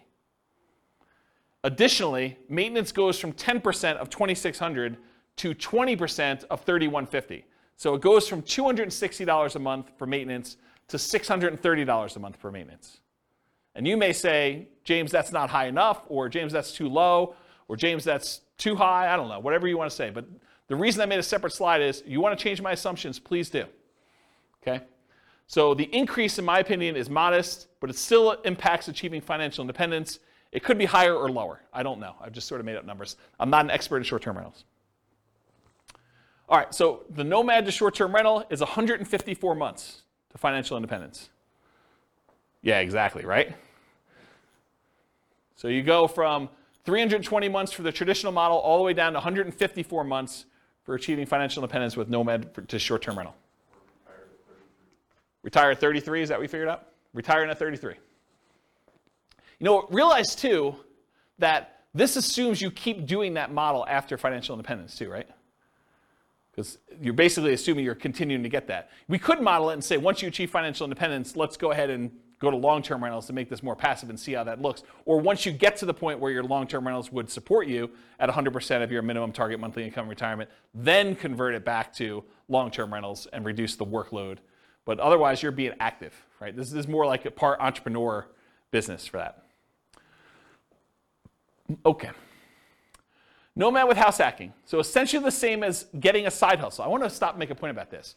If you get a roommate and you're collecting $650 a month from that roommate, mathematically, it's the same as you getting a $650 a month extra job, right? You're just getting extra money coming in. It counts as a side income.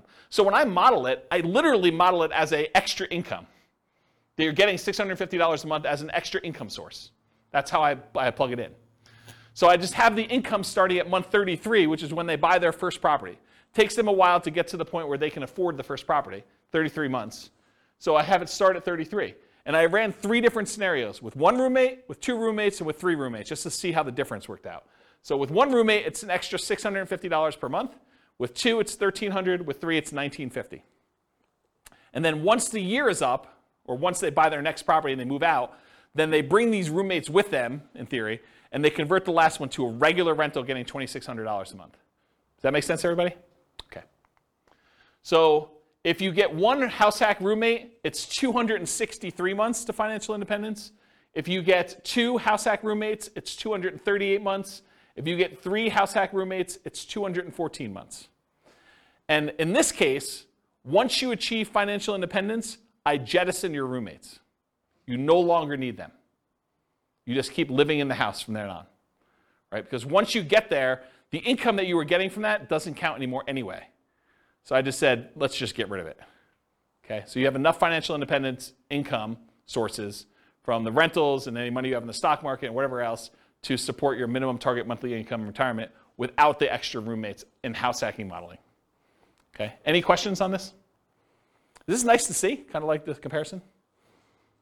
All right, so I just want to remind everyone what this deal is. So traditional Nomad, you buy a home as an owner-occupant, you live there for a year, then you buy a new home, you convert the previous to a rental, and you repeat the process until you reach your financial goals, as many times as you want. With Nomad with lease option exit, you buy a home as an owner-occupant, that's the same. You live there for a year, that's the same. You buy a new home, that's the same. Then you convert the previous to a lease option tenant buyer. That's different. And you replace sold properties with new properties. And you repeat the process, okay? So lease option is different than traditional Nomad because you're putting tenant buyers in there, and then any ones you sell, you take any proceeds you have, and you're at least in one of the variations, you're buying replacement properties with 20% down or 25% down. All right, so here's the challenge with this. If we run this and we don't buy replacement properties, they sell their properties to tenant buyers, and you don't really acquire a bunch of properties, right? You basically get one, and then you live there until you buy the next one, and then 3 or 4, I think it's 3 years later, you sell it off, so you go back down, and then you can buy another one, then you can do this, and it keeps repeating, and you never really get to the point where you own as many properties as you did with other traditional models, because every time you convert it to a rental, in this case a tenant buyer, rent to own, you actually are selling the properties after a period of time. So it's bad in that way. So in the past, I often taught this combined with buying 20 or 25% down payment properties instead of having to wait for all the Nomad ones, right? So this is how they compare. This is regular, what I just showed you over here. This is the same one, versus if you add buying 20% down payment rentals, you end up getting up here and you end up having properties. But there's some buying and selling going on here throughout these transactions, right? So you eventually get to that point where you do that. Yeah, well, I should do a whole new class on this. I mean, this should be a full day seminar, honestly, because it's complicated. There's a lot of stuff going on. So anyway, when you do those, though, buying 10 properties with lease option exits where you're not replacing them with 20% down payment properties, it takes 379 months. It's one of the worst ones. If you do it where you put 5% down, and then when you come up with a 20% down payment, you can also buy those in parallel, it's 441 months. It's even worse. Okay? Now, what's the problem you're solving by doing lease options, though? Having to come up with down payments, right? Because this is a strategy where you don't need to save the down payments anymore. You use lease options to do it. You need to save the first one, but then after that, you're kind of using other things. And again, if we did different assumptions, this could win. This could be the best strategy based on the assumptions we use. Okay. The ultimate real estate agent retirement plan, you're nomading with a real estate license. You're collecting a commission on the property you buy to Nomad into. In our modeling, they essentially get an instant 3% commission, meaning instead of 5% down, they're really paying net 2% down plus closing costs. So the way to think about it is they come up with 5%, and then they immediately get rebated back the rest. 3% of that. Not 3% of that, but 3% of the purchase price, so 60%. If their limitation was down payment, if that was what was holding them back, this helps a lot, right? Not having to put up as much, but it doesn't solve all problems. It doesn't solve debt to income. So I plan to teach a whole course on this strategy for those that are interested. If you guys are like, hey, I want to do this whole thing, I probably will do like some type of significant course. So if you do that, though, it's 310 months to do that. And all it is the same as traditional Nomad, except you have a real estate license. So that's the difference. So the main real estate license, the main one where you didn't have a real estate license was 320 months. This saves you about a year, 10 months, just doing it that way. Okay? Any questions on that? Nice. And then this is all the buy and hold ones from last week with all of the Nomad stuff from tonight, all on one chart so that you can see a comparative where they are. And you can see in general, bless you, Nomad is better, right? Can you see that? If you're willing to Nomad, you can save all this time. And I agree. I think Munir was the one who said at the beginning, no one wants to move, right? Who wants to go and move into properties? But you make a compelling enough financial argument. You're like, is moving worth 50 grand? Or is moving worth 10 years of not working? You start getting to these points where you need to make that decision for yourself. Is a really sucky weekend worth, stopping working 10 years from now? 10 years earlier than you would. And only you can make that decision, but that's how I think about it. What's the maximum number of properties they own? What's the maximum number of properties they own, or like what in those cases? I got lost with how many properties they own. It gets confusing. So in most cases, it's 10.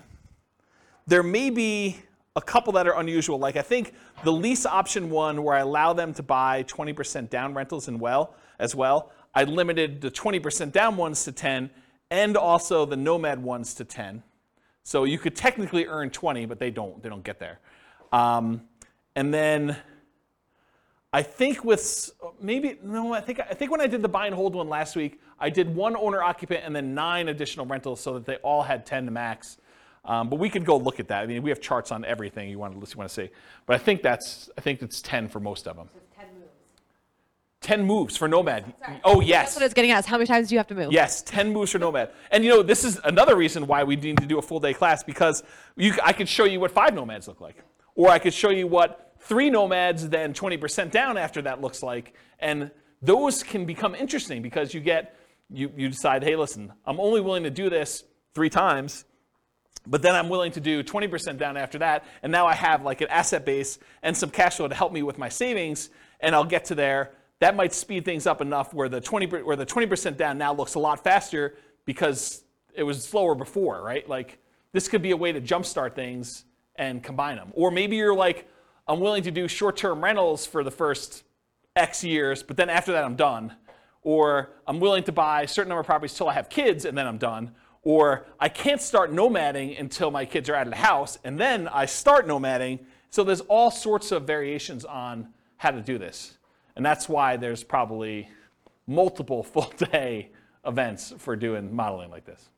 Or copy them into your account and change the assumptions yourself. Because you change and we're talking about very specific characteristics of the properties. You change it to our numbers around here, they look different. You change it to numbers in Greeley, they look different. And one of the things I'm doing is if you go to realestatefinancialplanner.com/model, what I'm working toward, and it's in very late alpha, kind of where I describe it for those that are programming people. I'm actually taking 300 market data sets, what the price and rents and taxes and insurance and maintenance and all that stuff is for 300 different markets, and running them through literally 100 different scenarios. 15% down rentals, 20% down rentals, 25% down rentals, Nomad, house hacking Nomad, ultimate real estate agent retirement plan, like house hacking, like all of these different variations. Or, what if I get, 25% more income, or what if I get $100 per month more rent on properties, or $100 less in rent on properties, or what if I hire a property manager or don't hire a property manager? What if I do all these other things? And so there'll be like 100 variations that compare themselves to each other based on that city's specific numbers. And so that's the thinking behind the podcast for each city is there'll be classes that teach the information so that you understand what's going on, but then you need to look at the, I got distracted with a phone call. You need to look at the actual numbers for that city with all the different variations you have so that you can see the specifics for that city. And then you can still copy them all into your own account to be able to go and see, well, I'm not buying those price houses, or James, you're actually a little off on my city, the number's a little higher. And if I'm off on your city, please let me know, because I can just change it and then click a button and rerun all the scenarios. That's why I'm writing the code to do that. I don't know why I was telling you this story, except that it's a lot of variations if you want to do it, and it's specific for each city. I think that's where I was going with that. So, any questions on this? I think there's one slide left. All right, in conclusion, assumptions for modeling matter a lot. right? You change one little thing, it's like the butterfly wings flapping and all that other stuff, right? I mean, you make one little tweak here, and that cascades out over 720 months, and you doing certain things. Should you pay off properties early? Like you could decide to do that too. Or what if you got better than the assumptions I used in the stock market? Or what if you're afraid of the stock market and you're keeping this in savings accounts? All these things matter. And so I think changing all those things can matter a lot. If you change the assumptions for your income expenses, it changes everything. For market conditions, appreciation rate, rent appreciation rate, price, interest rate, vacancy, rent, maintenance, property management, taxes, insurance, the stock market rate of return, what you're investing in and its risk profile of what you're doing, and then your target monthly income retirement. If it wasn't $5,000 a month, might significantly change the numbers for these guys. Might be better or worse. You don't really know. The safe withdrawal rate you use. I mean, if you're using 4% or you're using something much more conservative because you're afraid of stock market stuff and you want to be conservative there, that could limit your ability to achieve financial independence or change the numbers or characteristics. So the strategies that work best in that market may differ. So you shouldn't use the numbers from tonight as like a fixed thing, but I think it's instructive to see how I set it up and what the assumptions were and kind of how they relate to each other for one particular person with one set of assumptions in the one market. You got to do the math for your own stuff. And then I mentioned the website, realestatefinancialplanner.com/model, and then just pick your city. And I think I did a whole bunch of, I think I did 305 cities or something like that. It was about 300. And so you can go look at those and see like how they all work. Do you have a question? Sorry, I really like numbers. So I'm just curious in your assumptions, you don't talk about health insurance benefits? It's included in personal expenses. And personal expenses. So my question is, that can change when you have employment versus not. Does that change in your calculations, or do you keep it? It's easy to do, right? So I'm just saying, in your modeling, can you change that? Yeah, and I'm going to tell you how to do it right now, right? So we said when they achieve financial independence is when their income emits $5,000 a month. Yeah. So if they're working and it's $5,000 a month, maybe for the retirement one, we say it's now $550 or $6,000 or whatever it is, right? So you just change what you need to have in retirement. And I did a class earlier this year where I had you walk through, it's the budgeting class. I made a budget spreadsheet, and it's a special budgeting spreadsheet because most budgets allow you to kind of do a budget for today, right? They kind of do that. My budget spreadsheet had all the different things that you'd have as income and expenses. It mostly does expenses, income on the right-hand side, but it does mostly expenses, but then it has 3 columns. Bless you. It has column number 1 for what's your current stuff, like what are you spending money on now? Column number 2 is what's your minimum. What I would call is if you really were tired of your work, or you got sick and you couldn't really work, or something happened to you, and you were gonna live a lean fire, or sort of like your minimum where you're not going out to eat every night, maybe you have Netflix, but you don't have the other streaming services. Like you really, really cut back and you had like a super lean budget. That's minimum target monthly income. Then you have a 3rd column for your ideal. And basically I have you write down, okay, if I'm living my current one, I'm spending this much on dining out. But for lean, I'm spending this much, and for my ideal, I'm spending this much. And so at the end of it, it gives you 3 different numbers. It gives you your number for today, so you know where you are. But then it gives you a number for if everything really got bad, like do I have enough, and how close am I to have enough? And then the 3rd one is this is really what I'd like to live at. And so you have a number for that. And then later on, I show you how much you need from investments, cash flow, and pensions, and all that stuff. And so I do some math for you there to show you what the numbers you need for each of the 3, so that you can then quickly see where I am compared to that. And I think that's a better way, in my opinion, to do budgeting, to kind of do like your current, your lean, and then your kind of target ideal one. But that answers your health insurance question, because when you do the health insurance section down there, you say, this is current. This is if I really had to stop working, or I got to the point where I'm like, I'm done. And then this is, look, if I really want to be living my fat fire or total fire, whatever you want to call it, then this is my number for that. And you can go ahead and budget all 3 ways and see the differences between them. Yeah. So that sort of answers your question about how to do it, right? Totally. Yeah. Okay, cool. Any other questions? That's all I got. Good stuff? Great stuff. Yeah. You're very, very welcome. Yeah, thanks for coming. I do appreciate it. It's good to see you guys. All right, on that note, I will see you all in the future.